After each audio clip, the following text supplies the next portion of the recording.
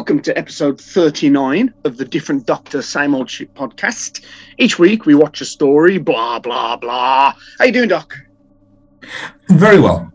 I'm always very well, particularly when we get to talk about Doctor Who. It gives me something to look forward to during the day, and it adds a sparkle to my evening. Sure. And for me, this project is just a great excuse to go back and watch a bunch of stories that, that I oft overlook, shall I say. Yeah. I don't know if I've ever rewatched this since its first transmission. Right. Mm-hmm. The one we're going to talk about today. And it's a good excuse for me, if you like, to watch Doctor Who in a bit of a sort of structured environment with the thinking cap on a bit. Well, that's it, isn't it? You kind of, I don't know about you, Doc, I can't speak for you, but I certainly watch them in a different mindset than if I just sit down to watch an episode of Trek or an episode of Seinfeld or something. That's just for shits and giggles, isn't it? Whereas this actually put some effort in and try and think of things that I'm going to say. Yeah, and I've never gone out of my way to hate watch anything in my life. No. I've watched things that I've ended up hating. Uh-huh.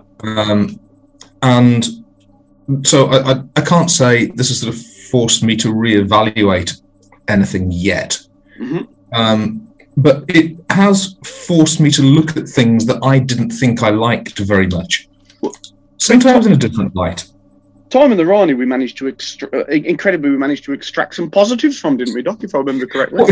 I think the most positive thing we ended up to say about it, and this still makes me laugh, is that it's merely not very good. It's just incompetent. Yeah. It's just a bad Doctor Who story, no worse than any other bad Doctor Who story. Yeah. It isn't actually the inhuman atrocity that we thought it to be.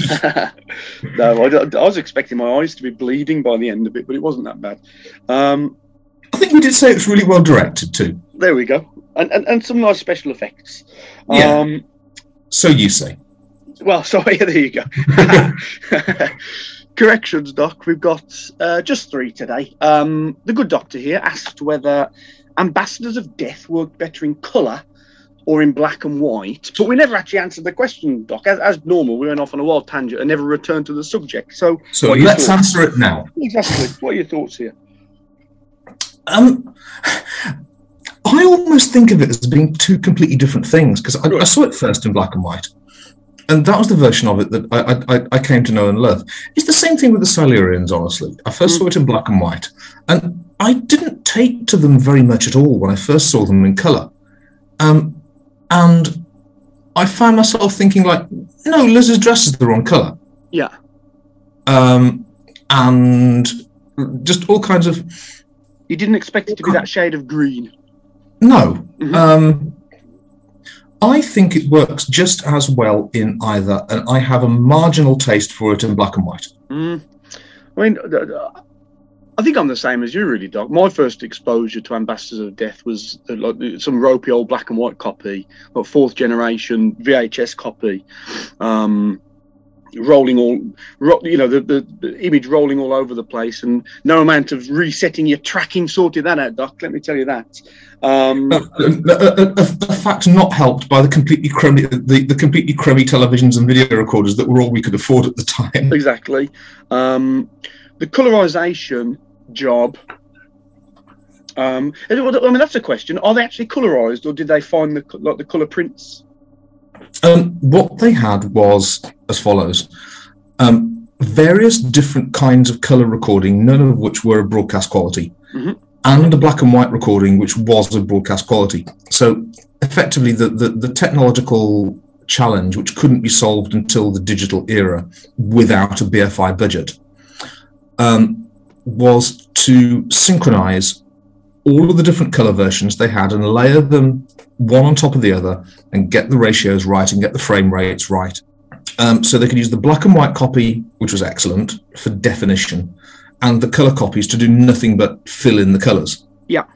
So effectively, what you're seeing is, imagine a comic book that's derived from an artist's original coloured drawings, which have then been degraded, and the pristine black and white line versions have been copied onto tracing paper and overlaid over the smudgy colour versions. So they're the original colours. It's not colorized like the horrible old copy of Night of the Living Dead that we used to have as well, if you remember that. Yeah, and whenever I think of colorization, I think of that kind of ghastly American version of the Quatermass experiment. You can't escape it. Maggie, look! Nothing can destroy it. It's coming for you from space to wipe all living things from the face of the earth. Beware of the creeping unknown. This woman is about to learn a terrible secret. She will never be the same again. Oh, right. And War of the Worlds, I think, as well. I think that was colorized too.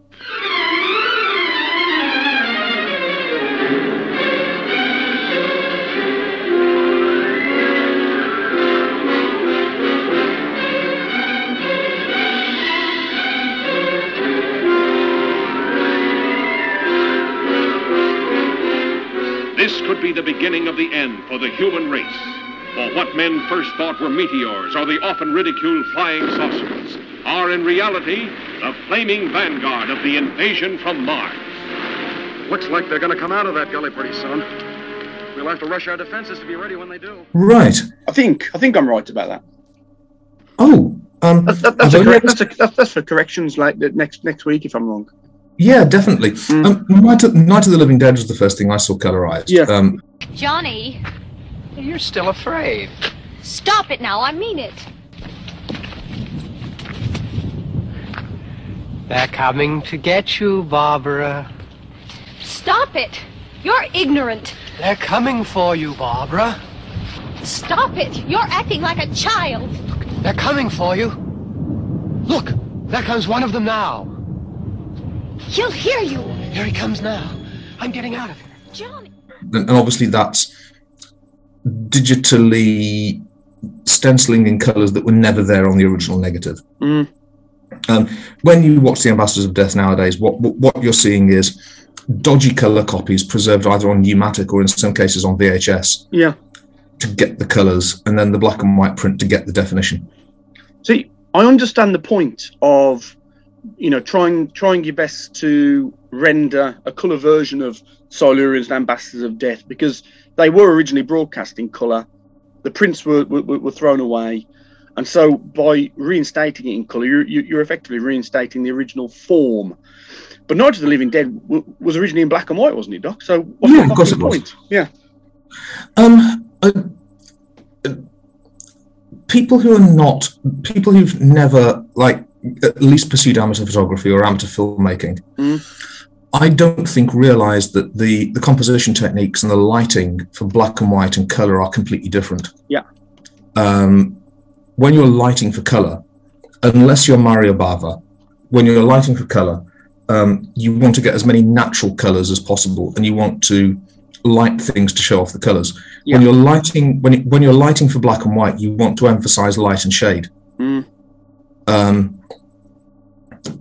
so I started photography in black and white, and as many people did, and I started processing in black and white.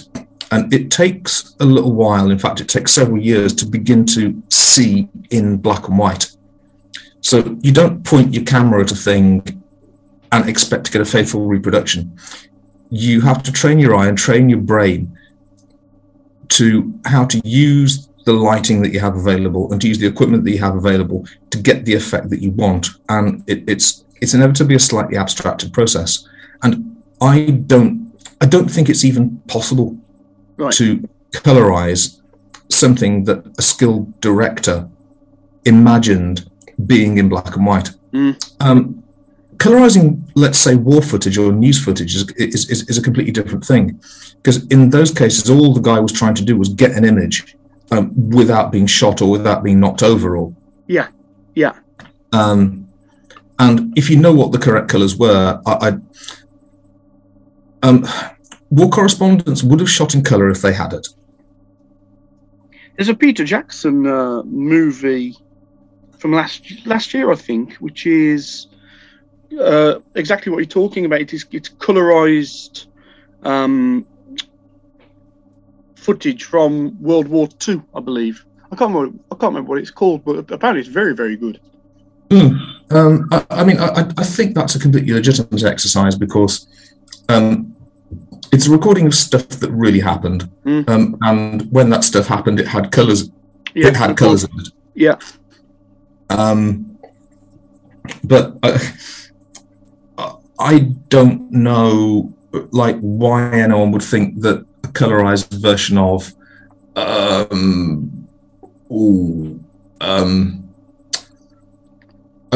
I don't know why anyone would think a colorized version of La Dolce Vita would be a good idea. Or Caligula. Not Caligula, sorry, Nosferatu. Well, no, obviously not. Yeah. Very disdainful there, Doc. Second correction here. I said that Doctor Who is made currently by an outside production company. This, of course, is not true yet. Until now, and this is where my confusion came, until now, modern Doctor Who has been produced exclusively by BBC Wales. I think you did say that. I think you said it was going to be produced by an outside. No, I didn't, Doc. I've done the edit. Yes, I did not. I got it wrong. But as of RTD's return, production duties will be handled exclusively by a company called Bad Wolf Productions, a team that have previously worked on the show. So hopefully we are in safe hands. They were working on it back when RTD was here initially. So fingers crossed, Doc. It's all to the good. We couldn't think of the last one. We couldn't think of the name of the Procol Harum lead singer. Have you got it yet, Doc? Has it bubbled up? I want to say Gary Brooker. And you would want to be absolutely correct. That is it. Yeah, Gary Brooker. Well done, sir. What are we watching, Doc? Anything? I haven't had any chance to watch anything since last we spoke. Yeah, that's all right. I've been doing some advanced reading because I'm getting ready for our next trip through Patrick Troughton Land. Oh yeah. And I've been doing some advanced reading in preparation for one of our other projects as well. Oh yes. I've been listening to some delightful old French pop music. I've been listening to Françoise Hardy quite a lot. Oh, lovely, Doc. Lovely. And can you give me a track title? Tous les jeunes filles et les garçons. Tous les jeunes filles et les garçons. Jeunes filles. I believe it's the track title. Mm-hmm.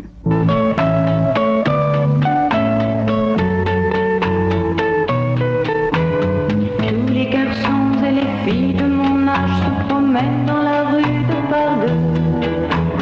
Tous les garçons et les filles de mon âge savent bien ce que c'est qu'être heureux. Et les yeux dans les yeux, et la main dans la main, ils s'en vont amoureux.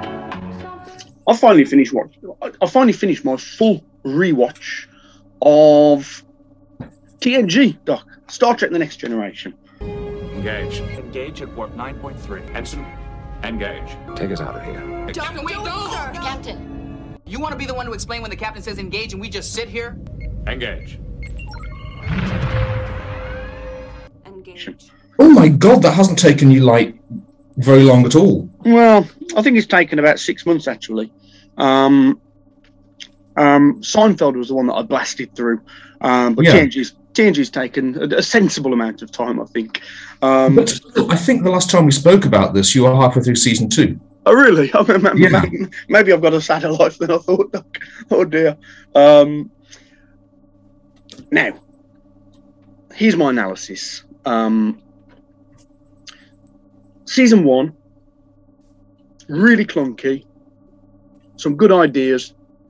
Poorly executed in general.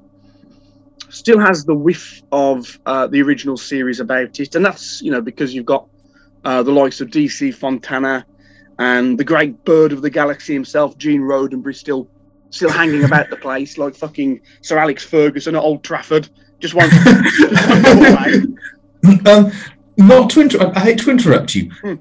Because you're going to come in with the authoritative view, can I go with what I remember from my last watching, which was in the 90s? Season 1, valueless. Season 2, clunky as hell with some good ideas. Yeah. Season 3, oh my God, this got good all of a sudden. Yeah. Season 4, Jesus Christ, it got better. Season 5, damn, I knew it couldn't last. Yeah. Season 6, oh my God, it's back. Yeah. Season 7, well, I guess they had to run out of ideas sometime, but that had some really good bits in it. Yeah, you're not far off, Doc. I wouldn't classify season 1 as worthless or valueless. There are some individual episodes that stand out. Data Law, 11001001, catchy title.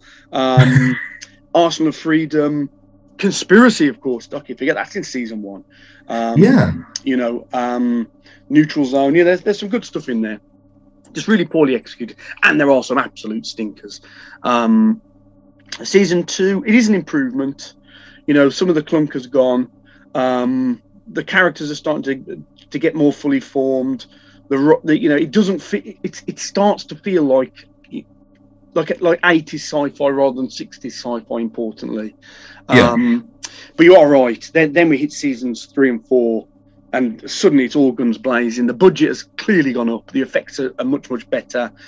They've all gone to acting school over the hiatus somehow. Then season 5, I mean, it is a definite drop in quality, but there are still some absolute spankers in there, like the Cause and Effect and Unification. I think Redemption Part 2's in there. The only bits of season 5 I can remember is the fucking soap opera about Worf and his family. I can't quite remember where that was. That in season 5, was it? Well, that's my memory of what season 5 was. Yeah, and your memory is spookily accurate. So I'm gonna believe you, Doc, because you scare me sometimes. But then season 6 again is an absolute smash. And then series 7 is it's so schizophrenic, because the episodes are either really, really great or utter drivel. And it really does feel like a series running out of steam. A series is running out of steam when every other week they're introducing like a main character's family member that previously had never been mentioned. Yeah. You're in trouble. And that was happening a lot. I think Geordie got a mom. Worf got a brother. Picard got an old flame or something like that. Beverly falls in love with a rapist ghost. It's all very strange. It's all very strange. There's early on when Star Trek: The Next Generation existed, my good friend, the mathematician, and I were looking at the box covers somewhat mockingly in HMV on Corporation Street. I'm pretty confident it was the cover of The Offspring, which has like some very badly realized monster on the cover. And I pointed at it and said to my friend, "What in God's name is that?" My friend glanced at it and, without missing a beat and completely deadpan, goes, "That's something Wesley falls in love with." Yeah. Just completely off the cuff and completely deadpan. One of the funniest things I've ever encountered in my life. That is great. Yeah, that is great. I know the exact episode you're talking about. The Offspring is actually that's the episode where Data makes his own daughter, which is a good episode. So I didn't mean that. No. I think the daughter's called Lal. That's a very good episode. The one you're talking about is the Dauphin. That's the one. That's the one. Yeah, that's really, really crackers. I quite like it, but it is not a popular episode. And indeed, Wesley does fall in love with that monstrosity. It is good. Doc, you ready to get on with the show? Yes.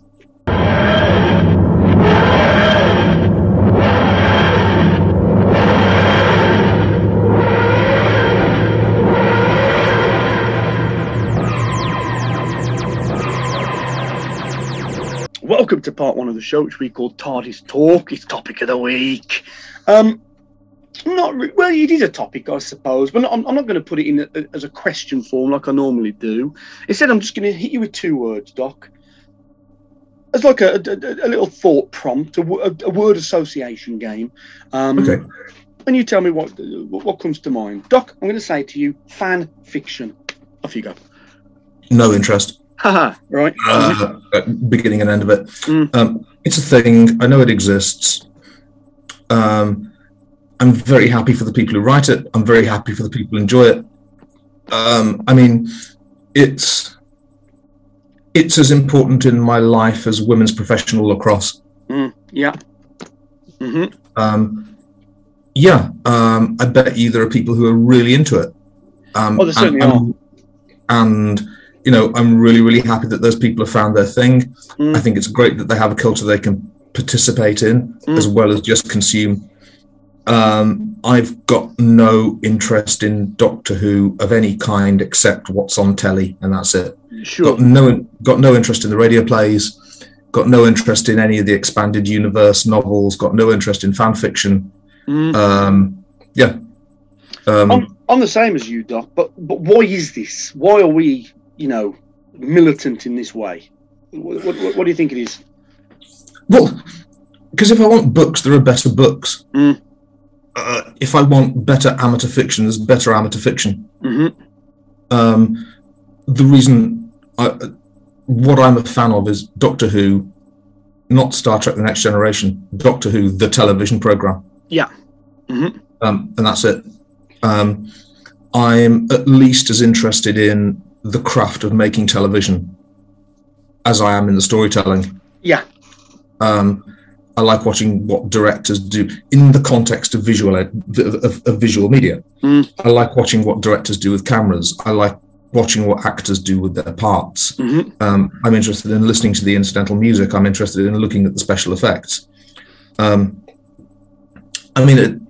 know this is almost truistic to say, but I cherished my collection of Target novelizations, and as soon as I got a video copy of some description of that particular story, I never touched the novelization ever again. Very interesting, and I think my path was much the same. I would regularly go to my local library, and and browse for the latest Target book that they'd acquired, and dutifully take it out on loan, gobble it up in a couple of days. Can I make an incredibly pedantic observation here? Go on, Doc. If you got them from the library, there would have been W.H. Allen, not Target.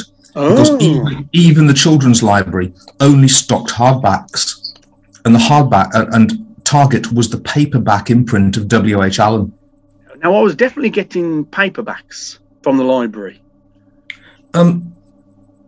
This might have been after my time then. Yeah, definitely, Doc. Yeah, because I remember they had at the front of the library, in the children's part of the library, they had one of those kind of spinny plastic book things. Oh, in the wire spinners. The wire spinners, and God, you're dead right. It was full of Target books, Doc. No, you're right. I'm right too, because the ones on the shelves, the hardbacks, were in the W.H. Allen imprint. But you are dead right. There was always a wire spinner. It was near the front, and it always had the novelization of The Brain of Morbius. Which I kind of wanted to read, but I was too embarrassed to pick up because the cover was so fuck awful. Was so what? Fuck awful. Oh, right. Yeah. But exactly the same as you. As soon as I actually had the thing on video, never touched it again. No inclination to read them ever again. And I suppose it's for the same reasons as you've described. A TV show is an amalgamation of many parts, isn't it? And it is the composition of those parts that determines whether you enjoy it or not. And it's just impossible to capture in a book. Yeah, and I mean, do people who love Psycho feel the need to go out and read every other thing that Robert Bloch ever wrote?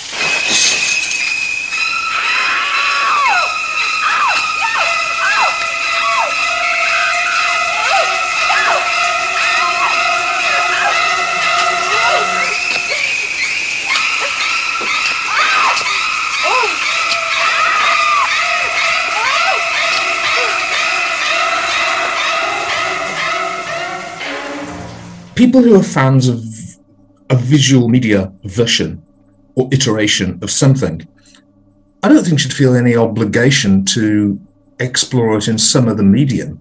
I mean, I'm a fan of by the same token, I've got no interest in reading Jane Austen, in watching Jane Austen adaptations. Sure, yeah. Or I mean, what about Shakespeare? Would you watch like a Kenneth Branagh version of Hamlet? Yes, because the drama is meant to be performed, and unless it's one of those picky playwrights who puts stage directions and descriptions of costumes in, then obviously plays are meant to be performed very, very flexibly. Yeah. I'd still regard it as a substitute for going to the theatre, but you can't go to the theatre all the time. And what about film adaptations of novels? So if you've got an original novel, let's say like a Stephen King book, and then there's a film version of it. Where do you stand on that, Doc? Stephen King's an interesting one, and I think this is a widely held opinion amongst Stephen King fans and Stanley Kubrick fans and people who are both. I think you can be fans of both. I mean, I think it's possible to. I think it's possible to be a fan of Stephen King and like The Shining. Here's Johnny.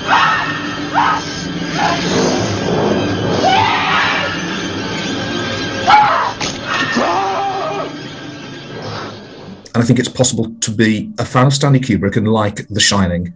And sometimes those are even the same person. But I don't think, even if it's the same person, they're appreciating the same thing. Sure. No, I would agree with that. Yeah, certainly. I think Stephen King has pedaled back on his dislike of the Kubrick version of his book, primarily because, I think this is true, Stephen King wrote a teleplay for a TV adaptation that was absolutely awful by all accounts, and so maybe he had to reevaluate the difficulty of actually, transferring that story onto screen. Yeah, I mean, this has just occurred to me. I've read the print equivalent of all of the Stanley Kubrick films for which such a thing exists. So I've read The Short Timers. I've read A Clockwork Orange. I've read 2001. Yeah, and I mean, in each case, I appreciate all of them, but I don't compare them as being. None of them is. I don't go looking for faith in film adaptations. I mean, there's a good reason. Like Stanley Kubrick didn't call Anthony Burgess and say, "I don't know how to direct this film. You'd better come and do it." Yeah, sure. It's just a totally different skill set, isn't it? It's a completely different skill set and a completely different person's vision of what a thing should look like. Yeah.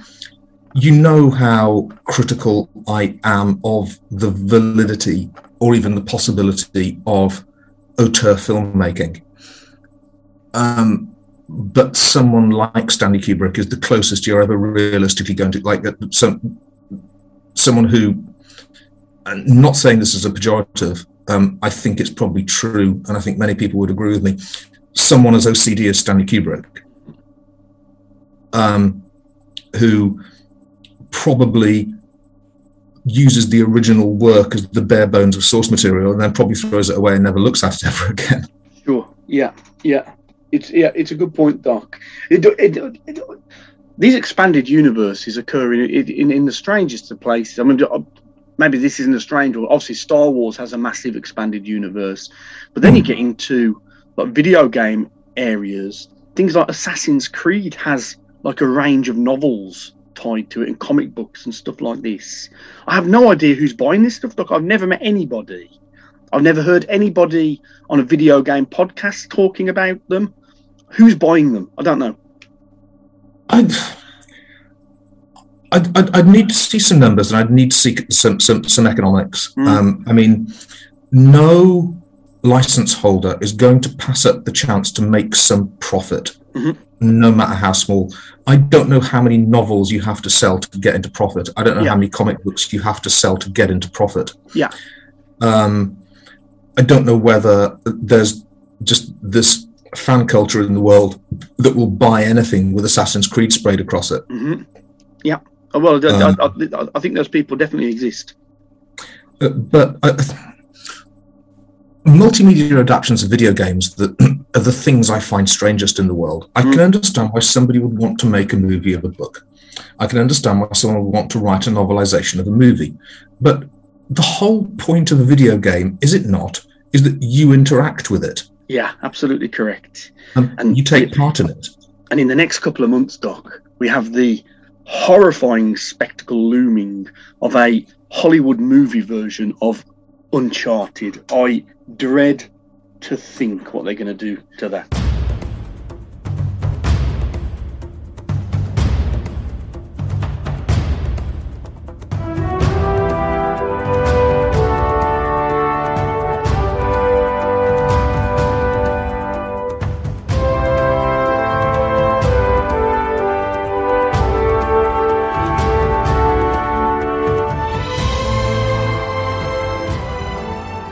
I mean, aren't video game movies like legendary in their how predictably awful they always are? I think it's right. I can't think of a good one.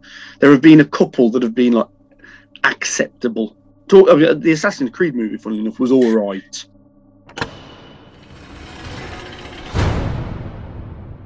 You're here to save my soul. I understand it's your birthday. Yeah. The party's just getting started.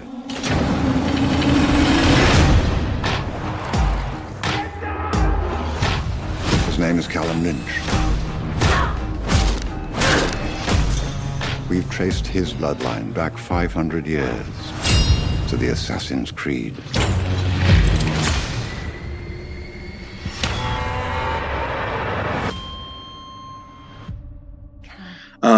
I think that the kindest words I've ever heard spoken, and it's a movie I haven't seen and a game I haven't played, but the consensus of Silent Hill seems to be it's actually not a bad zombie film. But like it's nothing to do with the video game at all. Honey, sometimes when you go to sleep, you go on a little walk, and sometimes you talk about a place. I don't remember.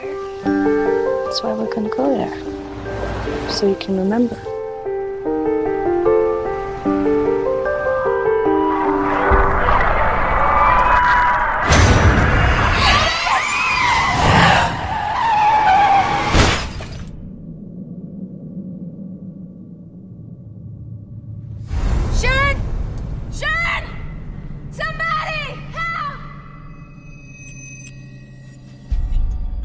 And oh my God! And of course, there's a special place in my heart for that one with Mila Jovovich, who's in a soaking wet evening dress all the way through. Resident Evil, you're talking about that.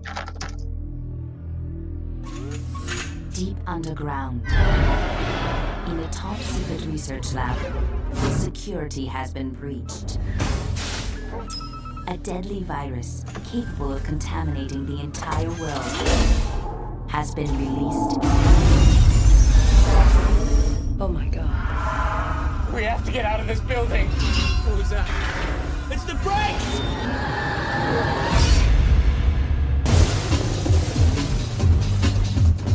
It's okay, we're here to help. Now, an elite team. Whatever, it's got me. That's right. That's what you search for, isn't it? You don't search for the name of the film. Yeah. I bought it because of the box cover. Sure, fair enough, Doc. So you can contact us via email at differentdocsos@gmail.com, on Twitter at SOSDifferent. I'm going to give you the Facebook, guys, but it's ridiculous. It's mo.moses.1048. Best of luck, guys. See you there. Let's move on to part 2.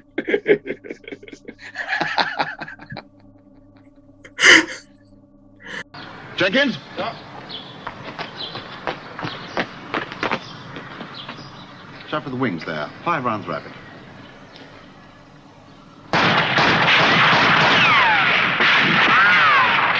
Welcome to part 2 of the show, which we call 5 rounds. Me and the Doc are still It's called 5 Rounds Wrapped. Me and the doc are still chuckling about our ridiculous Facebook address. Today's story is, of course, Vengeance on Varos. Hello. Hi. I want to know what this place is. A prison planet. A colony for the criminally insane. Who are you? A student of science. Let the show begin. I want to hear them scream. For sedition, thought rebellion, and incitement of other rebels to organize, I forbid your execution to proceed. It's crazy. Cruel. It's Varos. Blindness. Execution. All the functions of the punishment dome are recorded as warnings to miscreants everywhere. Kill him. I like that one. Execution. The one in the funny clothes. Written by Philip Martin, who also wrote Mind Warp the following season, and was pretty much set to write an unfilmed story called Mission to Magnus, which never saw the light of day, presumably because of the hiatus before McCoy's era began. Directed by one Ron Jones. In Doctor Who, he did Black Orchid. Go on, Doc. 1, 2, 3, 4, 5 others. I've just given you the first one, Black Orchid. Jesus. Do you know? Christ. As far as directors go, maybe. No, I give up. He did 5 other Doctor Who stories: Black Orchid, Time Flight, Arc of Infinity, Frontios, and Mind Warp. God, some real stinkers then. Well, I mean, you know, I didn't want to say anything, Doc. As well as Juliet Bravo being the other big show that he directed on. Music by Jonathan Gibbs, who wrote the music for The King's Demons, Warriors of the Deep, this one, and The Mark of the Rani. Some real stinkers then. Wow. Main cast, of course, Colin Baker as the Doctor, Nicola Bryant as Perry. Other notables, we've got Nabil Shaban as Syl, Martin Jarvis as the Governor, Forbes Collins as Chief Officer, Nicholas Chagrin as Quillam, Sheila Reid as Etta, and Stephen Yardley as Arak. And a non-speaking and very half-naked Jason Connery as well. Oh, really? Is that not? Is he not the prisoner who's being tortured for everyone's entertainment? Oh, is that who he is? He's just not on the cast list that I've. Oh, you're right, Doc. I just missed him. Yeah, Jason Connery as John Dar. You're quite right. There you go, Doc. Yeah, I missed it. I watched this afternoon, Doc. Do you want to start us off? One thing I've learned during this project, if I didn't know it before, is that I'm equally as interested in Doctor Who when it fails as when it succeeds. And I'm going to disagree with Leo Tolstoy here. Good Doctor Who stories are all good in different and interesting ways. And bad, like, I don't just mean bad Doctor Who stories, like we concluded Time in the Rani was just a not very good Doctor Who story. But ones that fail utterly always fail in ways that are at least as interesting. I think this is one of the most catastrophic failures in the history of Doctor Who. Okay, that's a strong start, Doc. Well, it's... At first, I had it logged in my mind as being merely dull. Yeah. After this most recent rewatch, I could see every single thing that Philip Martin was trying to do with the script. What I don't understand is why it never occurred to him that he'd never actually be able to do any of these things. On the budget we're talking about? No, I mean conceptually. Conceptually, okay. Cast your mind back to when we were talking about Peter Capaldi's first story a little while ago. And I said that they very clearly wanted to portray a whole bunch of transgressive sexual relationships. So they wanted to portray an interspecies relationship. They wanted to portray a lesbian sub-dom relationship. But because it's Doctor Who, of course you can't show stuff like that on family television. When that thing was being written, did it not occur to the writer that they weren't going to be able to go nearly as far as they needed to go to make their thing as transgressive as they imagined it to be. Like, Sure. didn't that occur to them? Sure. So, in order to realise this concept, it would have to be like a hard 18. Yeah, Yeah. definitely. Yeah, I get that. We're talking something like, I don't know, like Fortress starring Christophe Lambert, aren't we? 30 stories below ground, halfway to hell, and no way out. What they give you? 31 years. You are about to enter the Fortress, a privately owned maximum security prison operated by the Mentel Corporation. John Brannock, the most decorated captain in the history of the Black Beret. Prisoner 95763, step forward to be intestinated. You have nothing. You are nothing. We will monitor your behavior. Well, the example that everyone uses is it's like sort of trying to make a PG version of Salo. Oh yes, yeah. 100 Days of Sodom is that? Yeah. Yeah. So I mean, and so obviously you have to leave out the mutilation torture. You have to leave out the shit eating. You have to leave out the graphic anal intercourse. You have to leave out the more shit eating. You have to leave out the forced defecation. You have to leave out the forced urination. You have to leave out the tongue slice. And by now you've got a 5-minute movie. You also have to leave out the after dinner stories that all the prostitutes tell. So actually, what you're left with is a vicar and a judge going for a drive in the countryside and some soldiers dancing. Sure. I mean, there's a good example of that problem that I noted in this story. It didn't bother me like as it seems to have bothered you, but I spotted the moment. You've got this acid bath, and a guard gets kind of toppled into it, and then the doctor almost gets toppled into it, and then the other guard gets toppled into it, and the whole time I'm watching it, and I desperately want, one of those guards' hands to emerge out of the fluid, or the corrosive magical fluid having weaved its magic and torn the flesh off. I also wanted there to be some kind of bloody organic scum to form at the top of the liquid, but of course neither of those things happened. Like what I wanted was after the first guard falls in the acid bath, I wanted him to make a really good go at clawing his way out, and by now his clothes would have been burned away. But his horribly scarred genitals and buttocks would be clearly on display. As he'd almost managed to claw his way out of the acid bath, his hands would break off at the wrist and his eyeballs would explode, and what was left of him would slop back into the acid bath, and after a short while the remains of his head with grinning teeth would then float to the surface. That's what I wanted. That's what you wanted, yeah.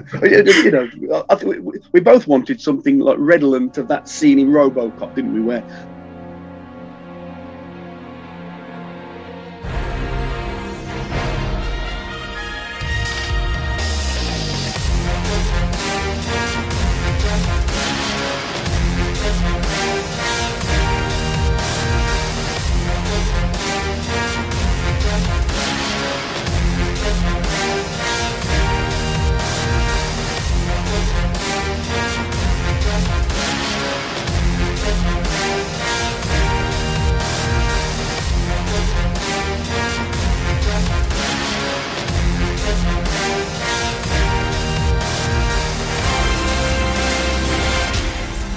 the guy gets covered in toxic waste.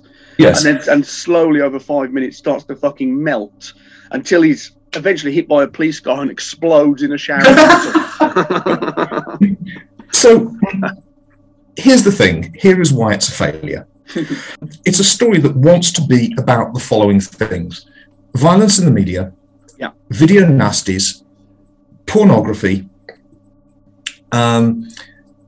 violent entertainment used for the pacification of the masses, the morals of violence in visual media, and censorship.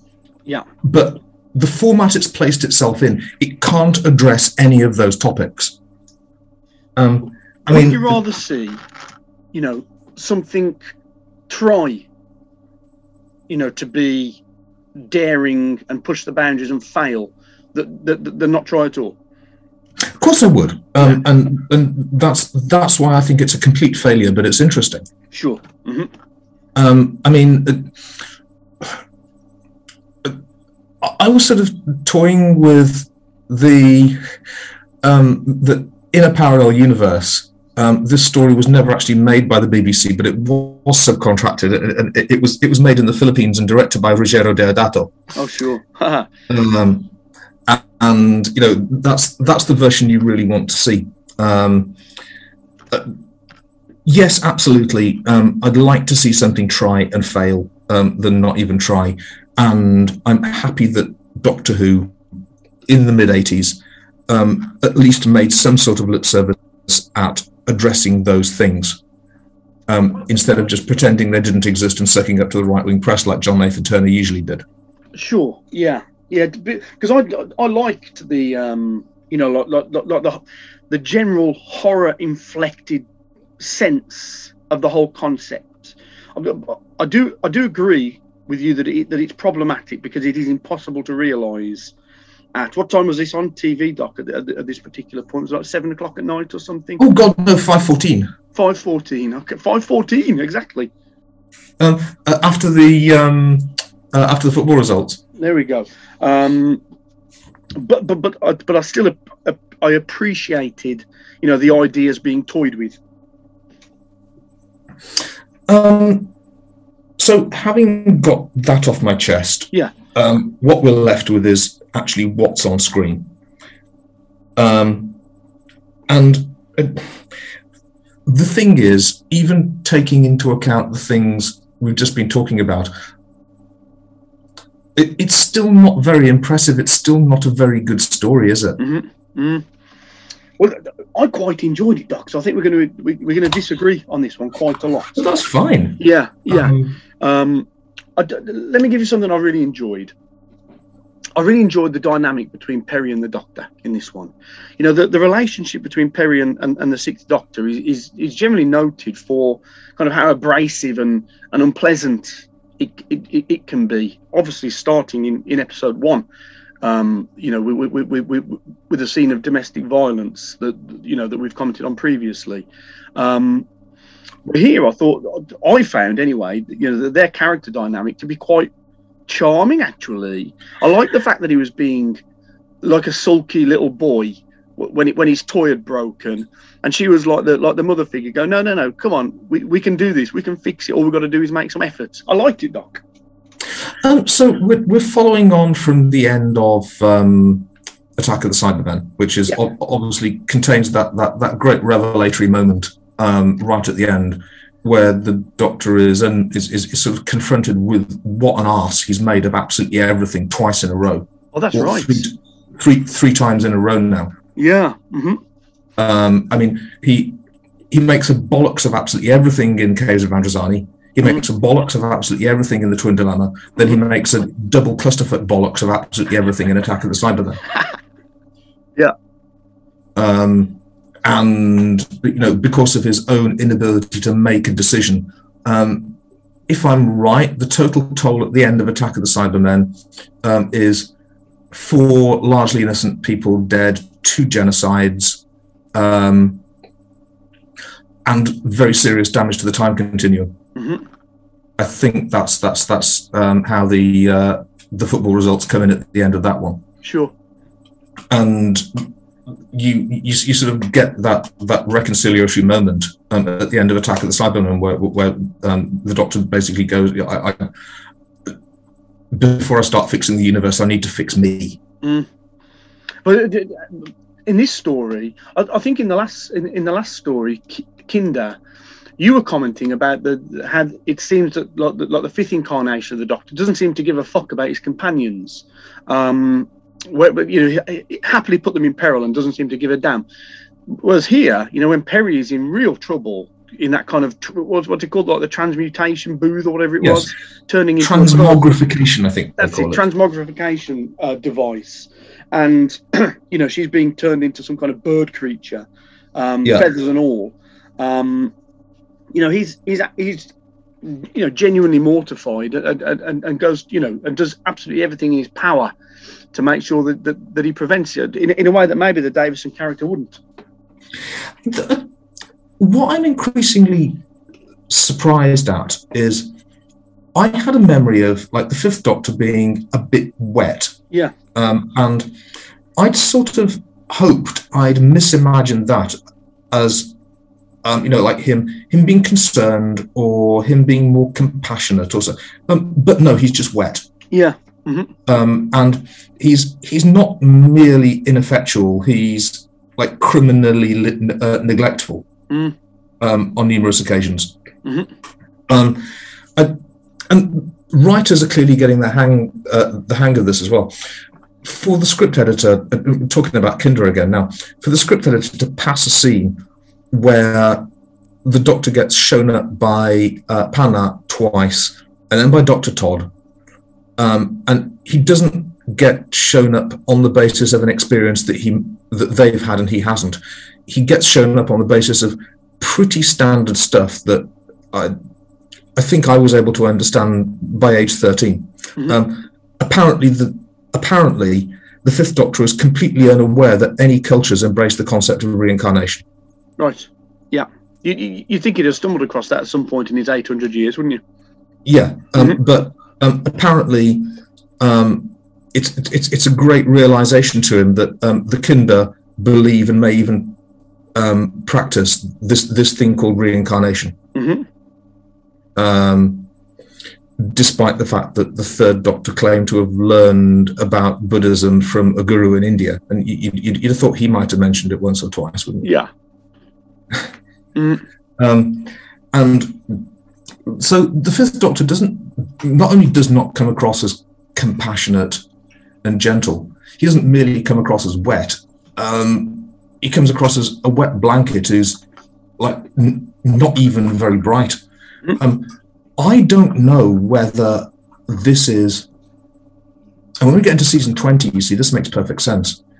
The characterization of the Fifth Doctor as this sort of Tim Nice but dim, I can't help but read as Eric Saywood's bash at a particular kind of the output of a particular kind of English public school. Right. And then you get Turlough, who is a very different typified output of a different kind of English public school. Mm-hmm. So the Doctor is like the well-meaning soppy bugger is also a bit thick. Yeah. And Turlough is the nasty gay bully. Sure. Yeah. Mm-hmm. Mm-hmm. Here's some of the horror stuff that I liked, or horror inflected or dark bits that I enjoyed, Doc. Even if they couldn't fully be realised.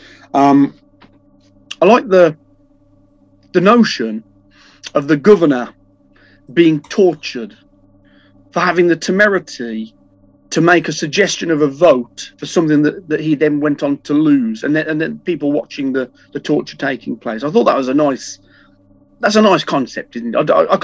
I've never seen that anywhere else before. I thought it was a great idea. It's clearly based on there's an actual study in behavioural psychology, isn't where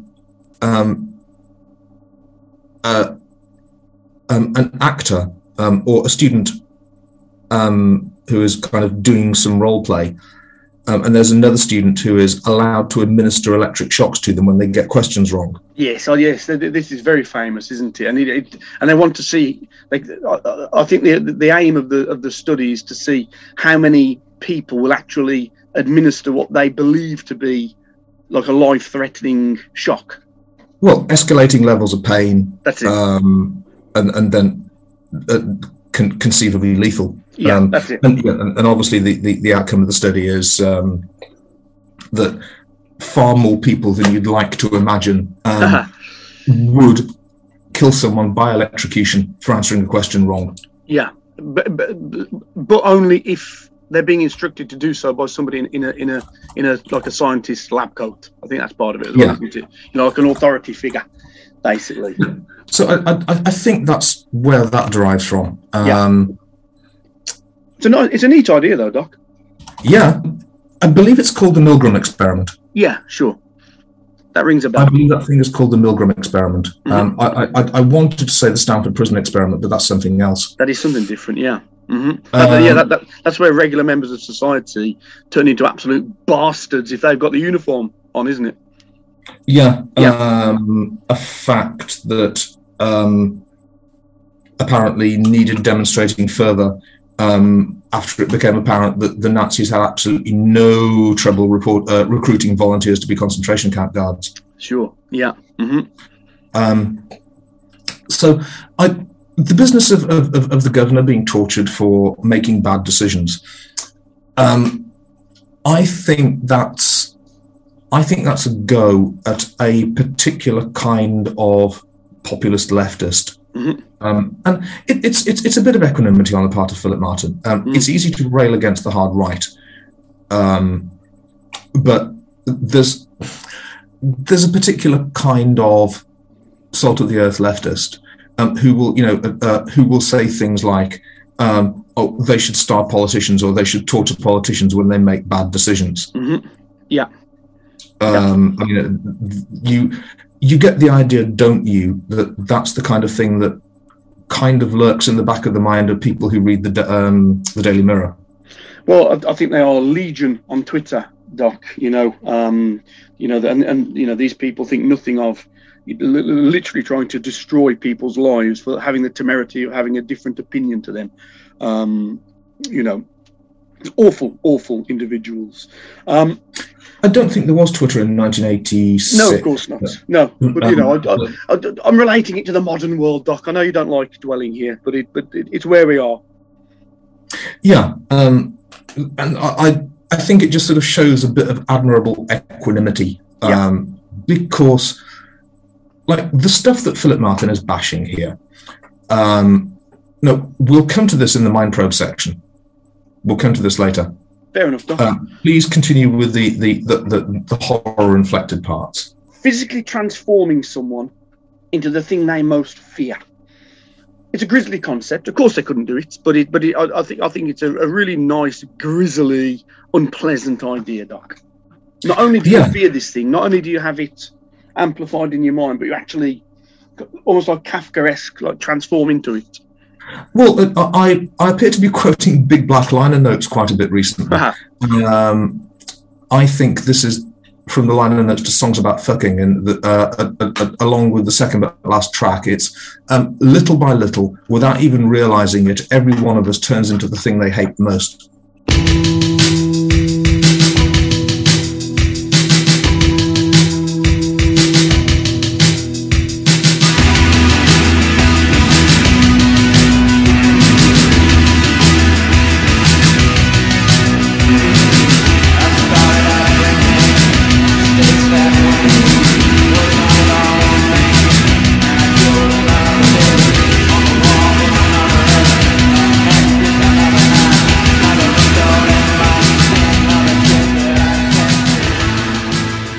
We all become the thing we hate. Yeah, and like having a machine that can just do that to you. Is the purpose of transmogrification? Is it supposed to be therapeutic? And so, I'm thinking about the episode of The Twilight Zone, where there's it's like a vile small town bigot who, through like the 3 acts of the episode, finds that maybe he's been transformed, or maybe just how he is viewed is changed. But he finds himself in a jungle, surrounded by people who think he's Korean. He finds himself in Alabama in the 1820s, surrounded by people who want to lynch him. And then finally, he finds himself being Jewish in Warsaw in 1939. And the end of the episode is he's actually stuffed onto a deportation train and taken away, and that's where the episode ends. Yeah.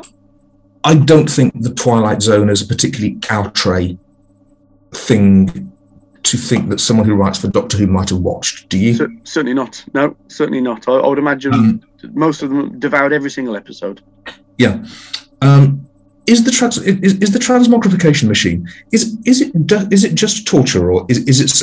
It occurred to me that it was supposed to have a therapeutic or a rehabilitatory. If you behave particularly badly towards a certain group of people, or if you've committed hate crimes, it turns you into the thing you hate. Sure. Well, so I suppose the answer to the question is it depends on how it's being implemented, doesn't it? If you are turned into the thing that you hate, and that's clearly a punishment and a torture. But if you're transmogrified into something pleasant and exciting, like an eagle, so you know what I mean, then maybe that's therapeutic. Yeah. So I mean, yeah, absolutely. It puts me in mind of Odo in Deep Space Nine.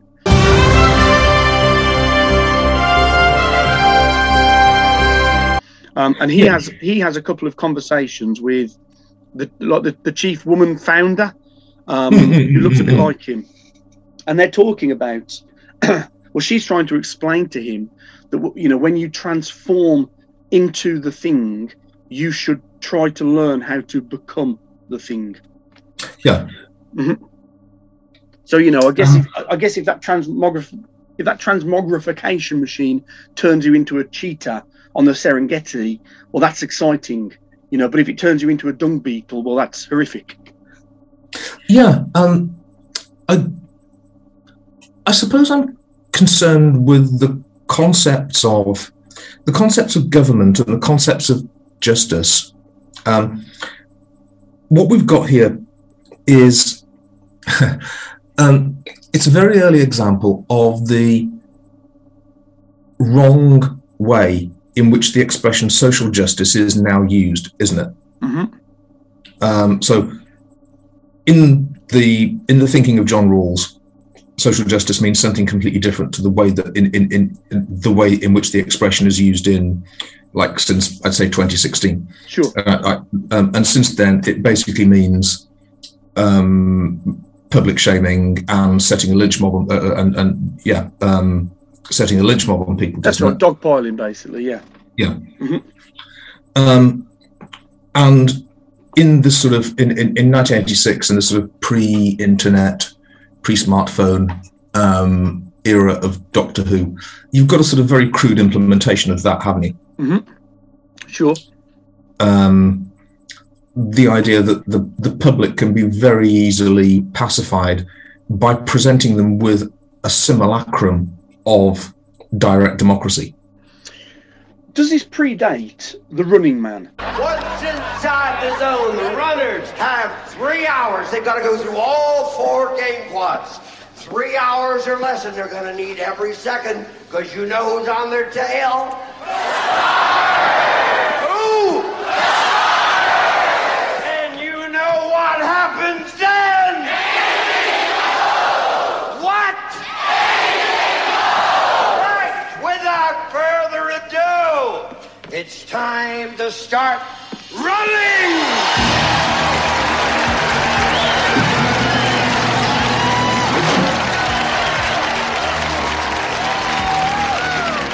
On your marks! Get set!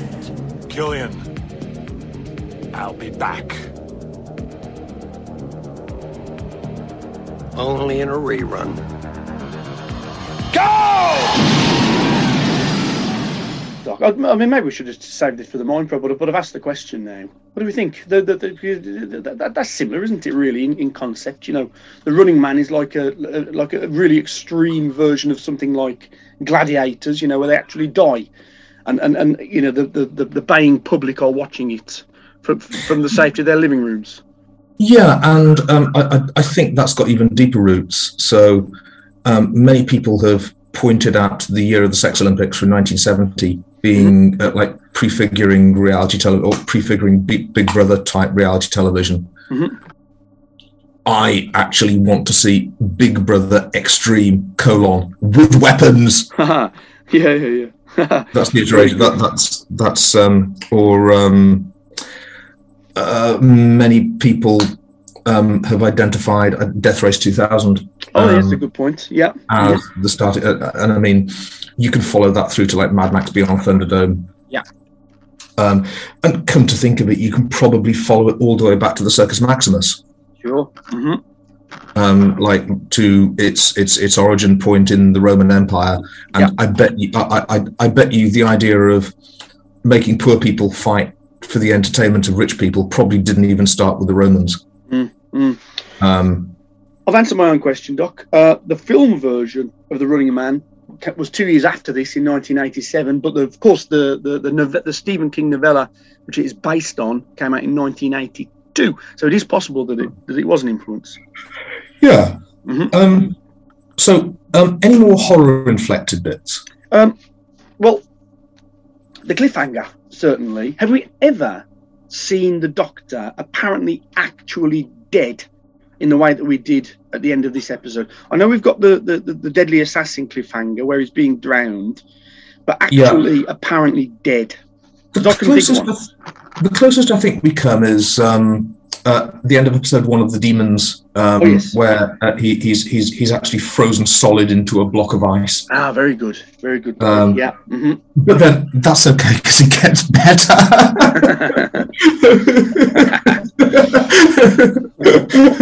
Don't worry, he gets better. That's all right. Don't worry, kiddies. And the last one I got was a quote from Quillen, which I loved. I want to see them scream until I'm deaf with pleasure and see their limbs twist in excruciating agony. I mean, it's pretty strong stuff for 514, Doc.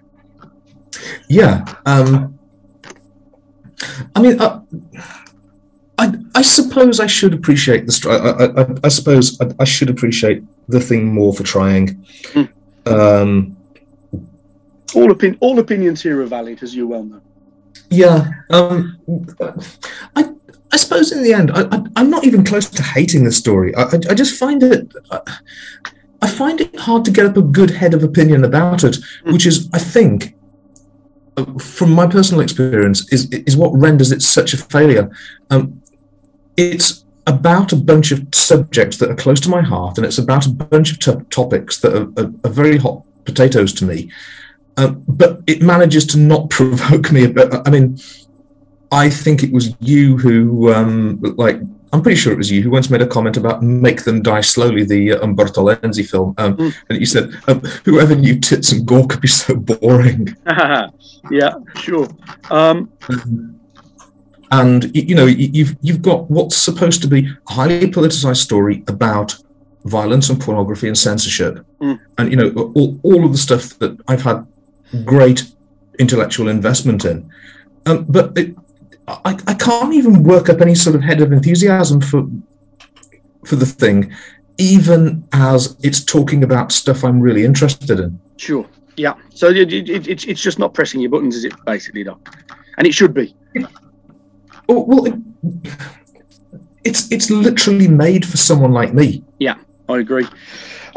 Martin Jarvis, quite the coup, wouldn't you say? Yeah, it's obviously his third appearance in Doctor Who. Is it really? Yeah, he was in Invasion of the Dinosaurs. And of course, he was the giant moth in The Web Planet. Oh, fabulous! Really? Yeah, I bet he's so proud of that. It's a source of such everlasting shame to him that not only did he mention it in his autobiography, but he's mentioned it on in at least 2 interviews, non-Doctor Who related interviews that I've seen him in since. Oh, good for him. So yeah, good for him. I like that. That shows a sense of character, and I like it, Doc. My favourite iteration of the anecdote is that apparently the director told him that he was being offered the part of a prince who must battle foreign invaders to regain his father's kingdom, which is kind of true. Kind of true, Doc. Yeah, only flirting with fiction. I think it was the dressing up as a giant moth thing that the director probably wisely concealed from him at that stage. There's a great line, Doc, that really made me laugh. There's a guard that's having to stand near. I can't remember if it's the Jason Connery character or maybe later in the story. And in order to protect him from the hallucinations, they give him this piece of kit, and one of the other characters, just to make sure that he's got it, says to him, do you have your anti-hallucination helmet? I really love that line, Doc.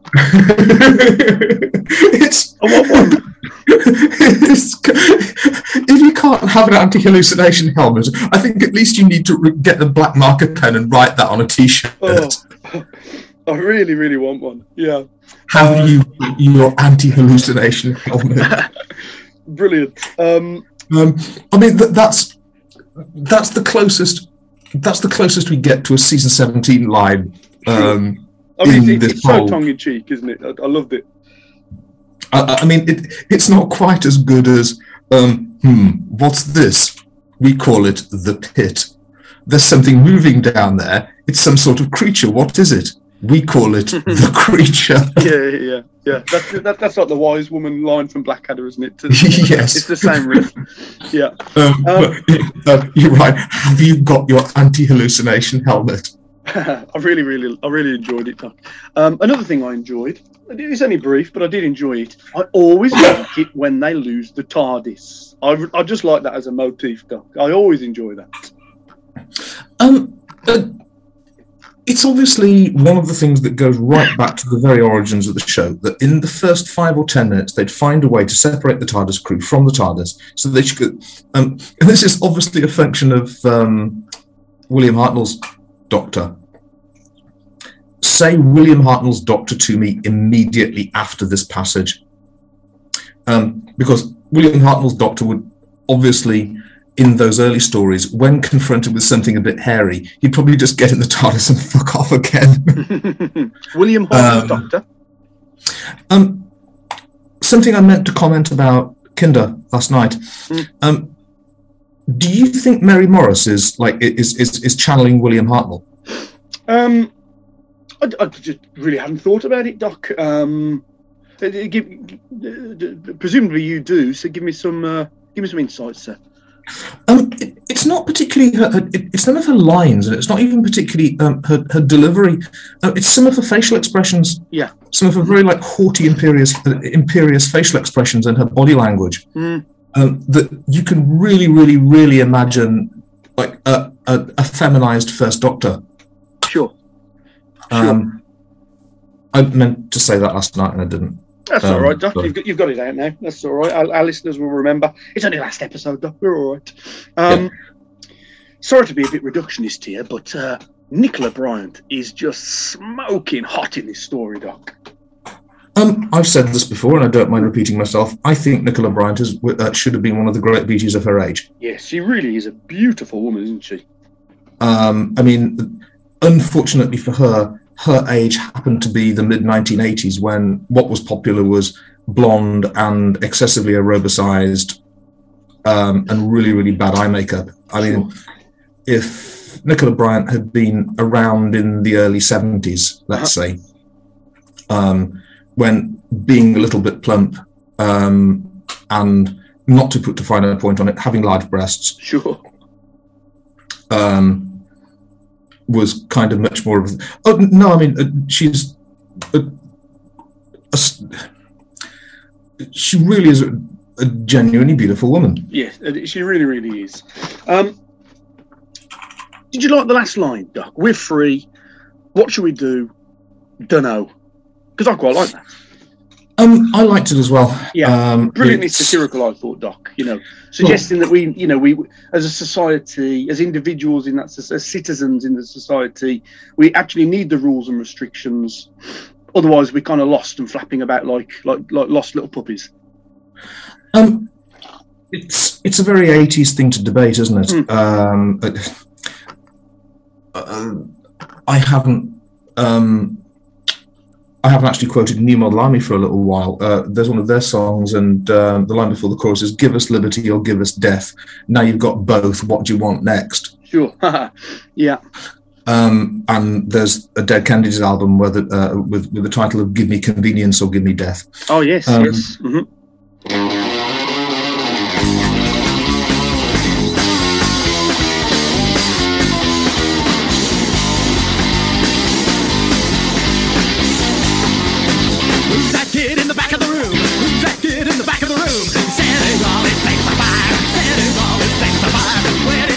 Crazy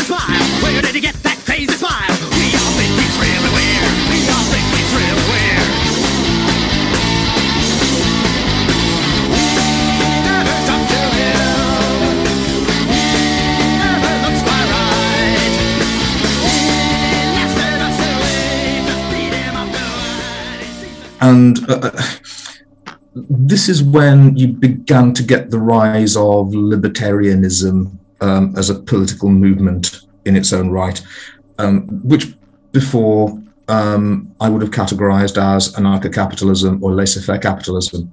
But you began hearing people talk about, like freedom above all else. And what follows from that is obviously, well, what's freedom?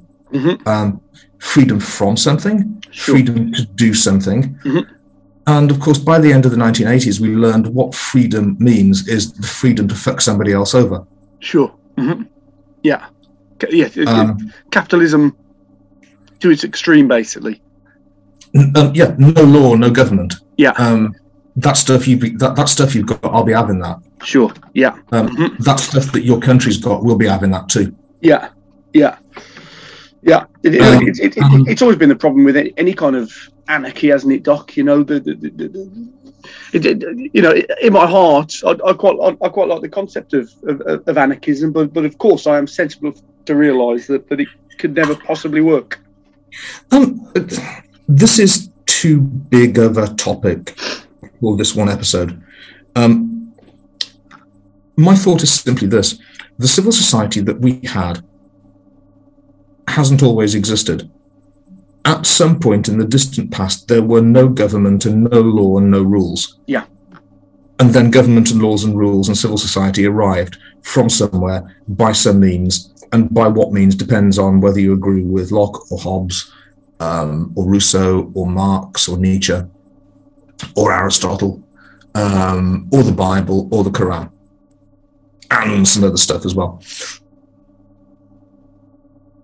And I think this is what's being referenced in the last line of this episode. If you were to somehow do away with civil society and laws and all of that stuff, wouldn't they just appear again the same way they did the first time? Sure, just like just different figureheads, but the same principles apply. I don't know what it would look like, but long ago there was no civil society and no laws and no rules. And then some civil society and some laws and some rules came from somewhere. It doesn't even matter where.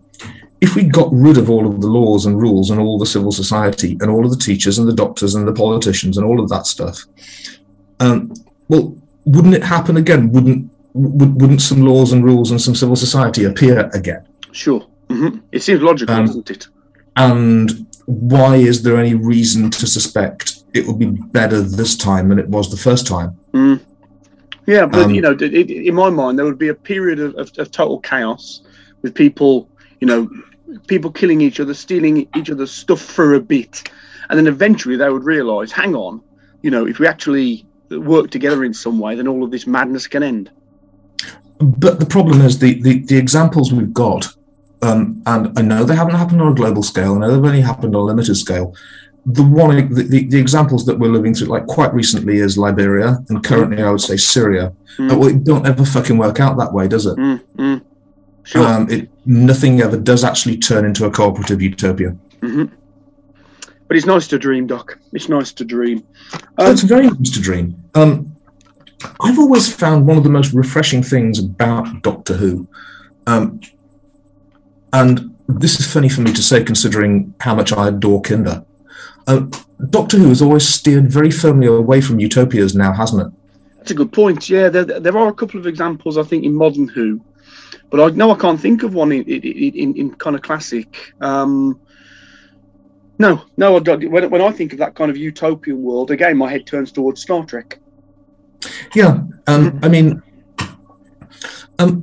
Kinder is the closest you ever get, which is a primitive, not even agrarian, pre-agrarian utopia, and it isn't even a society, and that only exists because of the very good fortunes of the geology and the climate. It's explicitly stated that the Kinder don't need agriculture because there's enough fruit for them to eat. And if you don't have to worry about food and shelter, then maybe civil society isn't even necessary. Sure.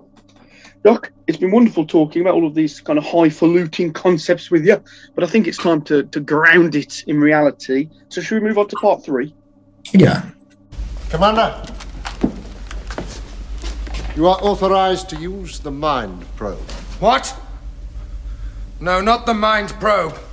Welcome to part 3 of the show, which we call Not the Mind Probe. Here we just kind of ground the show at point of transmission as to what was happening in the world.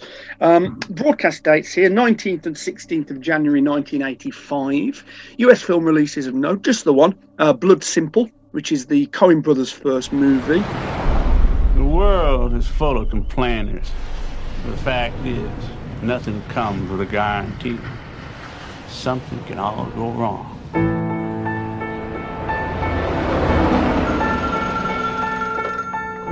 Hello. Having a good time?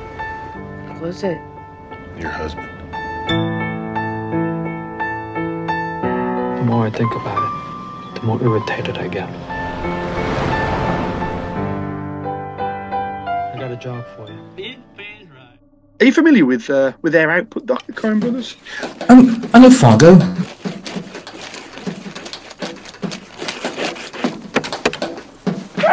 I'm Jerry Lindegaard. You got the car? You bet. Brand new burnt umber Sierra. You want your own wife kidnapped? Her dad, he's real well off.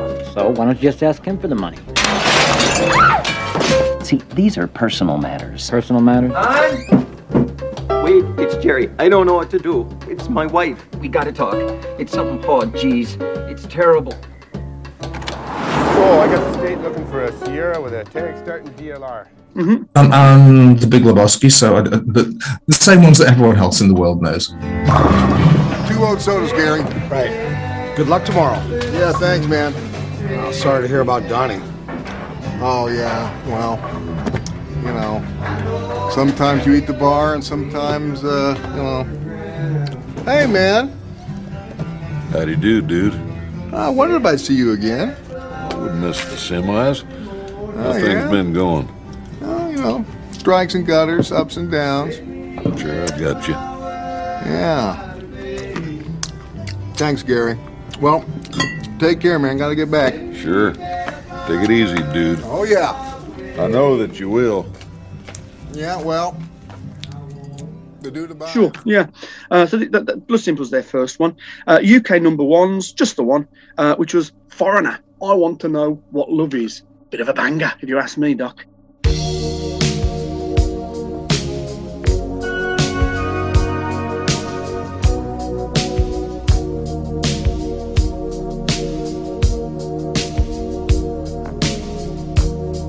Gotta take a little time to think things over.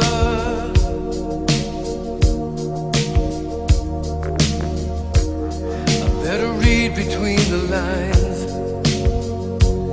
in case I need it when I'm older.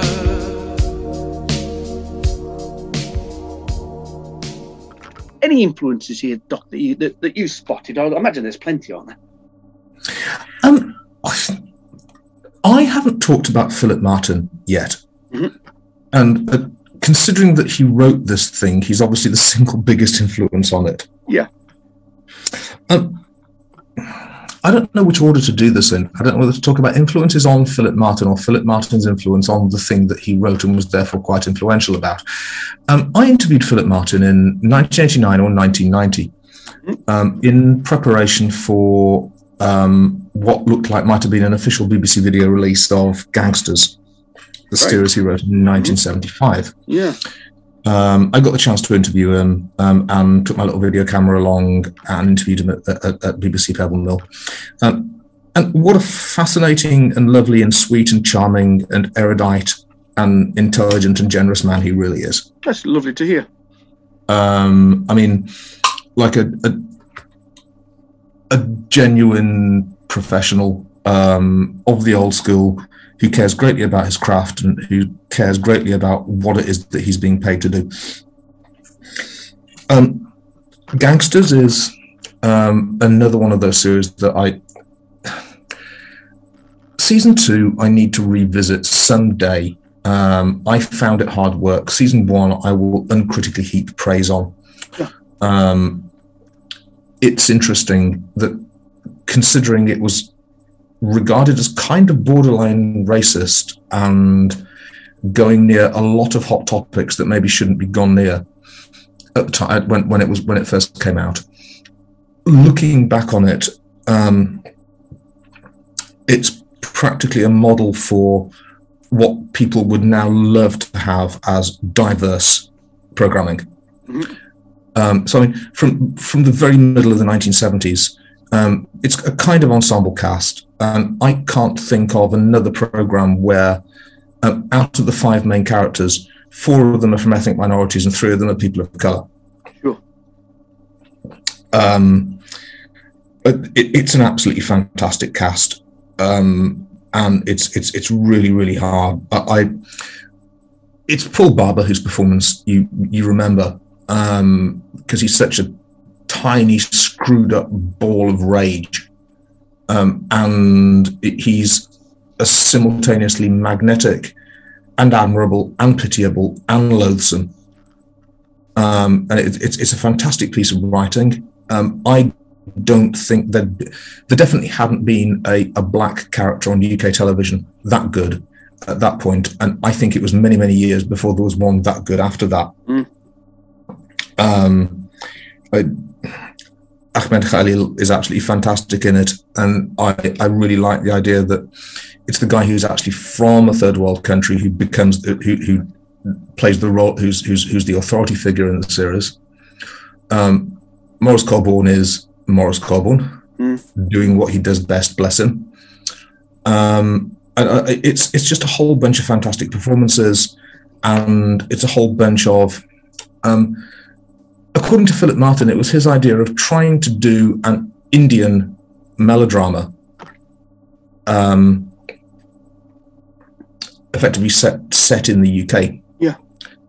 And also he really, really wanted to do for Birmingham what Martin Scorsese did for New York, or something like that, which is like get deep into the fabric of the town and use guerrilla techniques to have action sequences in amongst passers-by going about their business, and shoot as much on location as possible.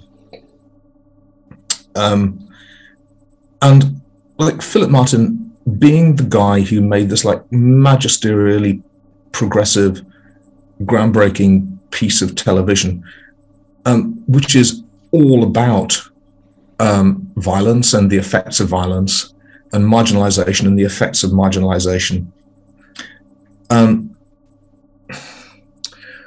don't know why he couldn't bring a little more of that sharpness to his work on Doctor Who, because he seems like a good writer who never once got Doctor Who. Do you think it's possible that he was kind of defanged by JNT? Because ultimately he's the script editor, and so he gets final say, doesn't he? No, he's not the script editor, is he? No, he's the producer. Yeah. So Eric Saywood would be the script editor at this point, I presume. Yeah, and I mean... And he's got a nasty streak, hasn't he? Eric Saywood, I would have imagined... I would imagine Eric Saywood was behind the hiring of Philip Martin, because he was the guy who wrote Gangster. I'm doubling back on my point, because I confused the roles of JNT and Eric Saywood. And honestly, I think by this point of his career, I think John Nathan Turner was too far into his own personal demons to give a fuck, to be honest with you. Yeah. I mean, we're coming up on The Two Doctors soon, which has, shall we say, a little bit of a nasty streak to it. It certainly does, yeah. So it's not like Doctor Who as an entity was scared of getting a bit nasty. And this season is infamous for it, isn't it, as well? Yeah. For moments, I mean, there's obviously bits of upsetting violence in Attack of the Cybermen. But then you've got like bloodless bore fests like The Mark of the Rani and Time Lash. Yeah, sure. Which I don't think would alarm a highly strung cat. With the possible exception of some of the acting. I mean, like, some of that is pretty horrific, but I mean, I know it's so very, very easy to bash Time Lash, but I think probably you could have got Rogério Deodato to go to South America and do some casting, and he'd have found better actors than the ones they found for Time Lash. We can't not mention stuff like Brazil. Do you wake from your finest fantasy only to return to your daily nightmare? Is your mother about to look younger than you do? Does the woman of your dreams, I love you. In my dreams, I love you. still have a few doubts? Then it's time to take a stand. To break out of your dull, humdrum life and into Brazil. And the Sunmakers, can we, Doc, when we're talking about this story? Where are we? We're still in the solar system. Pluto? Pluto? Ninth planet. Breathable atmosphere, that's wrong. There are buildings. Pluto's a lifeless rock. It is like Earth. We created a new environment for them here on Pluto. 6 suns to be fueled and serviced. The taxes, I can't pay the taxes. Taxes are the primary consideration, citizen. These taxes, they are like sacrifices to tribal gods? Then the people should rise up and slaughter their oppressors. He is a Time Lord, known as the Doctor. He is an alien landed on this planet by mistake. Has a long history of violence and of economic subversion. He will not be sympathetic to my company's business methods. You blood-sucking leech. Within 10 seconds, everyone in the city will be dead. Magnificent. Brazil was released 1 month after this story was aired. It's a fantastic call. I hadn't thought of it. Thank you for pointing it out. Yeah, but neither can have influenced the other because they were actually released so close together. Yeah, and I mean, I've never heard that Philip Martin was anything to do with Terry Gilliam. Philip Martin only ever worked at Pebble Mill. Sure. Of the other influences, I mean, we've got to talk. If we want to talk about stuff that was happening in the real world, come on, Doc. This is your bag. Yeah. So, violence on television and pornography and censorship were nothing if not the watchwords of their day now, weren't they? Mm-hmm. This is prime Mary Whitehouse era, isn't it? It's prime Mary Whitehouse era. It's coming right off the back of the Minneapolis Ordinances, which was Andrea Dworkin and Catherine McKinnon's attempt to have pornography classified as hate speech. Sure. So that it could therefore actually be banned. We're also 1 year after the what was it called? The Video Nasties Act. I can't remember the exact title of it. The Video Recordings Act. Oh, there we go. Yeah. Mm-hmm. And we're like just about to begin the bloody slide into the Satanic Panic and the heavy metal suicide.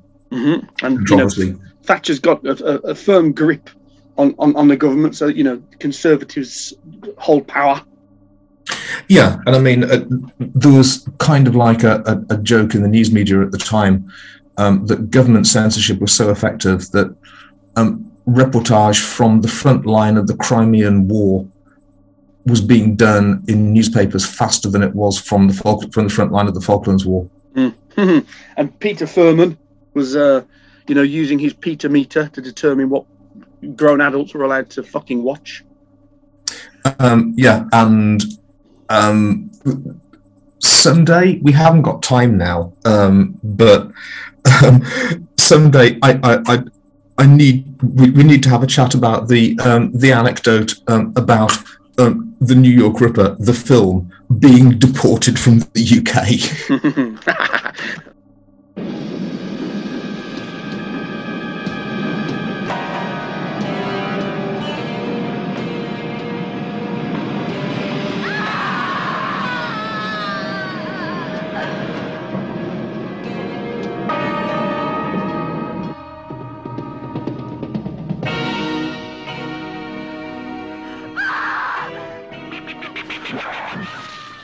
Yeah, the whole film.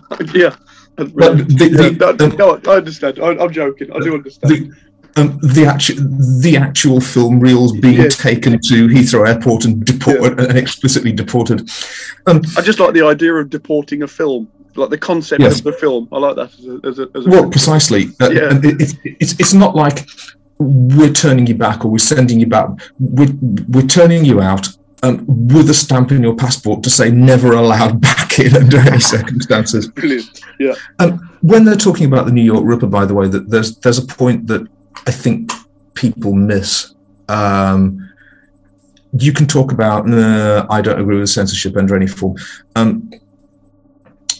There was a real mass murderer, a real serial killer who had only been apprehended recently. But for one comma, I think many people thought it was merely in very bad taste to distribute a film called The New York Ripper. Oh, sure. Yeah. Mm-hmm. One of the facts that was suppressed at the time is that there's a bit in that film where the two detectives go to interview a murdered woman's husband, and it turns out that as a couple that they were they had a pretty open marriage and that they were into a bit of swinging. And one of the policemen says something to the effect of, if you go letting her out of the kitchen dressed like that, what do you expect is going to happen to her? You're as guilty as she is. Right. These facts were suppressed at the time, but members of the Yorkshire Constabulary had been overheard saying very, very similar things about the people who were murdered by Peter Sutcliffe. Sure. Yeah. Yeah. And when you have a film with that title, and thus we tie back to the Stanford Prison Experiments, Doc. Yeah. Yeah. Mm-hmm. There's censorship, and there's not being an asshole. Mm-hmm. I think whoever took the decision to try and get that film distributed in the UK at that particular time, I think they would have been thought of much more kindly by history. I think they would have been treated much more kindly by the courts if they just fucking waited a bit. Yeah, just waited a year. Let the dust settle. I mean, it reminds me of the incident where Tupac, the rapper, got shot but not fatally in the lobby of a building that was being used by Biggie. And while he was in hospital, Biggie went. There's no way he could have written and recorded and released the record as a response to what happened, but he permitted the release of a record of his called Who Shot Ya? As we proceed to give you what you need. Not five motherfuckers. Get live, motherfuckers. As we proceed to give you what you need. Not five motherfuckers. Get live, motherfuckers. Now turn the mics up. Turn that mic up. Yeah, the beat is knocking. Leave that mic up though. Turn that shit the fuck up. What? Turn up louder. Yeah.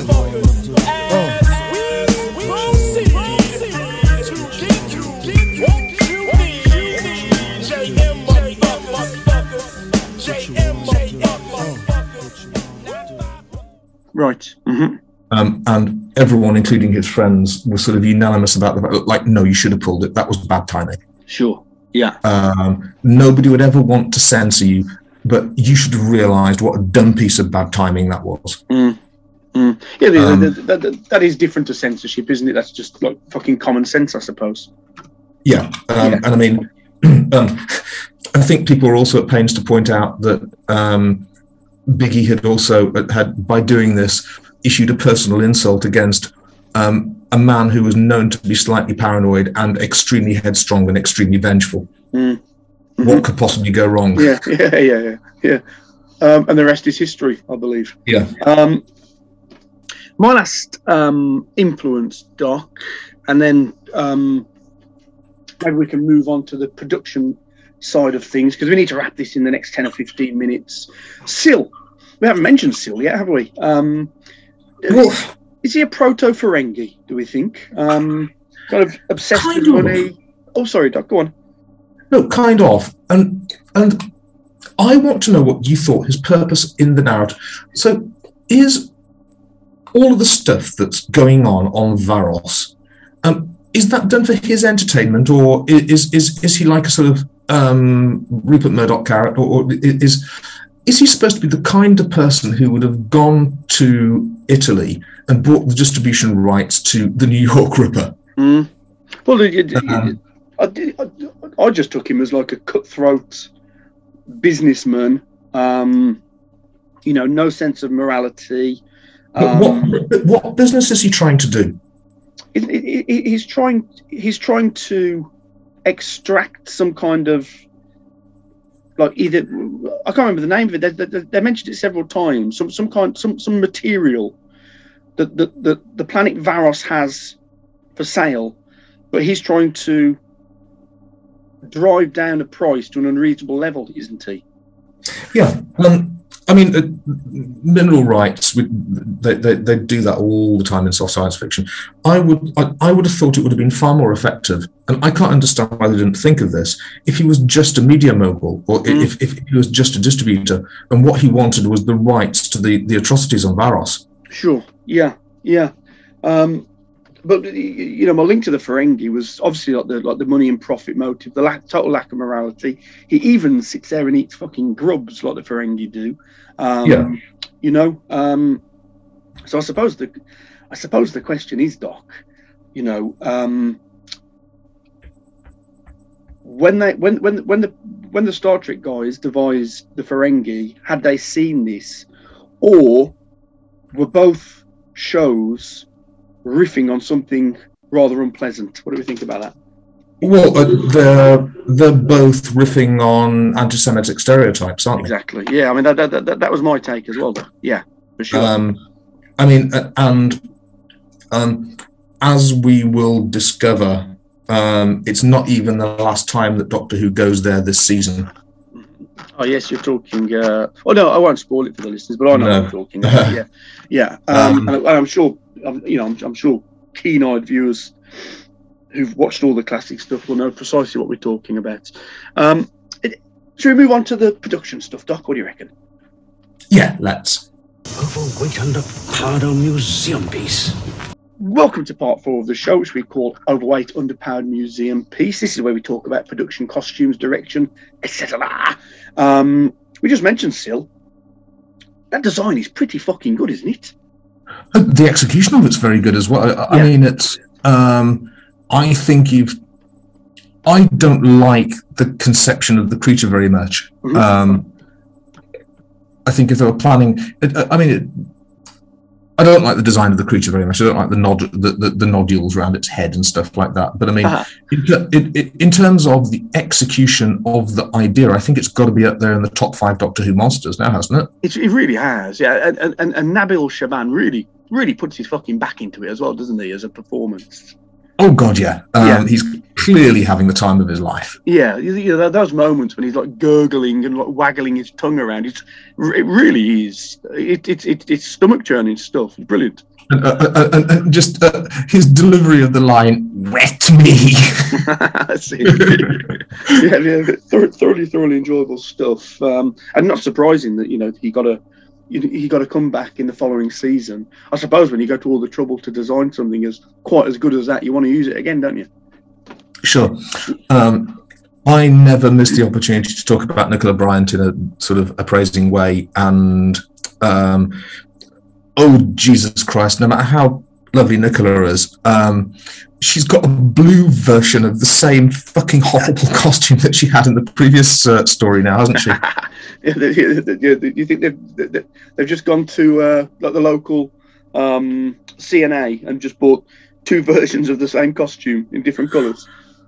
I don't even know what anyone thought they would. I mean, it's really, really hard to pick clothes. It's really, really hard not to flatter Nicola Bryant. Mm-hmm. At about this time, she did an interview in The Sun, and they had a photograph of her, as you would expect, and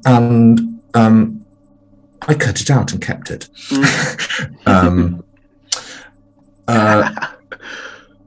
She had a very nice, very stylish pair of probably brown lambskin trousers and a nice stiff white shirt and sort of a men's necktie.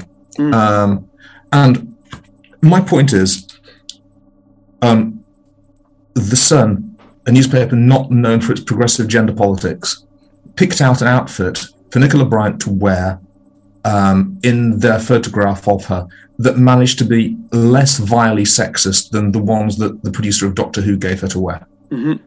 I mean, they've got a kind of clip-clopping around in those ridiculous fucking shoes as well, Doc. Which, like, Nicola is... high heels take practice, like lots of practice. My mom wore 3-inch heels for most of her adult life, and then when she retired and had to stop wearing them, she quite literally had come down. She had to saw down her high-heeled shoes 1/4 of an inch at a time because her calf muscles had contracted so much over the previous sort of 25 or 30 years. Fucking hell! Yeah, so just to get used to wearing flats. Yeah, she had to stretch her calf muscles out. High heels take practice. They take socialization. If you're not used to them, you can't suddenly wear high heels and expect to walk normally. And God knows I've tried. Mm-hmm. And you can't do it. It takes, I mean, at least several months, and I would say several years of practice. And I mean, it's just mean to stuff someone who isn't used to them into shoes like that and then make them run. And you can tell she's not used to them. You can tell she's not used to them because you can tell her musculature is all wrong because the back of her calves look fat. Yeah, and just the way she's walking just isn't, walking or running just isn't quite. It doesn't look well versed in the clothes she's got on. We've got an inevitable Nazi influence in like the high-ranking officer's uniform. I suppose same old, I guess. Set dressing is quite effective, though. Quite obviously they're using the same like corridor over and over again, but they really managed to disguise it reasonably well, in my opinion.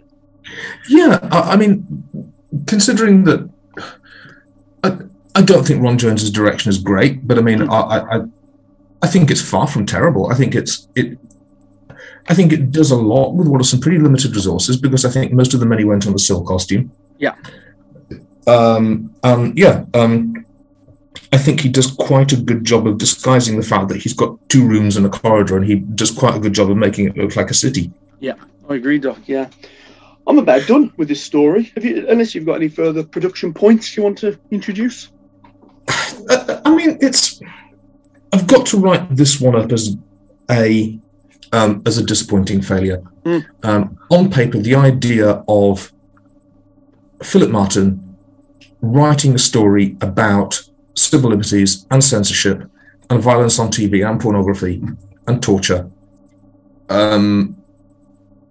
in the era of in the very season of Doctor Who that was most strongly associated with a very, very laissez-faire attitude towards violence and morality. Yeah. No, I wouldn't expect Ruggero Deodato, but I would expect something pretty damn confrontational, and it just isn't. Yeah. I mean, I clearly enjoyed it more than you. There are flaws, no doubt about it, and I share your viewpoint. To a certain extent, it wasn't overreach, it wasn't overstretch, but I admire it for that nonetheless. I enjoyed it far more than I expected to. Its reputation is not good, as most of this season is not good. I think, with the exception of Attack and 2 Doctors and Revelation, I think the others are pretty much dismissed, aren't they? This season isn't highly regarded, except for the 3 out of 5 stories that are highly regarded. No, the 3 out of 6, isn't it, Doc? Because you've got this, so half are and half aren't, basically. Yeah. I mean, I think amongst Premiership football teams, like winning 50% of your matches is a respectable ratio, don't you? I think you're being very pedantic there, Doc. But I take your point, brother. Will I watch it again in a hurry? Probably not. But while it was running, Doc, I had a good old time, and that's all really I can ask from a Doctor Who story. Yeah, I mean, what can I say? I didn't watch it for 35 years. If I don't watch it for another 35 years, I'll almost certainly be dead by then, and I don't think I'll have missed out on a great deal. It's one final question. Yeah. Where was the vengeance? What was the vengeance? That's a very good point. Yeah, I did consider the title, and I've got absolutely no idea. Not a single clue for you, Doc. The only thing I can come out with is I imagine it's a title that Philip Martin or maybe Eric Saywood dreamt up as the kind of title that a Video Nasty would have had. Mm-hmm. Yeah, I think it's just it's a nice sounding title with a cool bit of alliteration, and so they went with it. Yeah, I don't think there is any vengeance stuff. I think you're right. Okay, that's all. Contact us if you wish, guys. differentdocsos@gmail.com, Twitter @SOSDifferent, and surely you remember the Facebook address, don't you, Doc? Of course I do. mo.moses.1048. It rolls off the tongue. Join us next time when we'll be talking about Sylvester McCoy's third story, which I'm sorry to tell you, Doc, is Delta and the Bannermen. Look forward to that. Look forward to that one. God. Are you going to be there, Doc, in spite of that? Yeah, and I mean, just before we go, if Vengeance on Varos had been a cheap, nasty exploitation movie from the early 1980s, I think the tagline would have to have been, "There's no vengeance." Yeah. Oh, very good. Yeah, very good, Doc. See you later.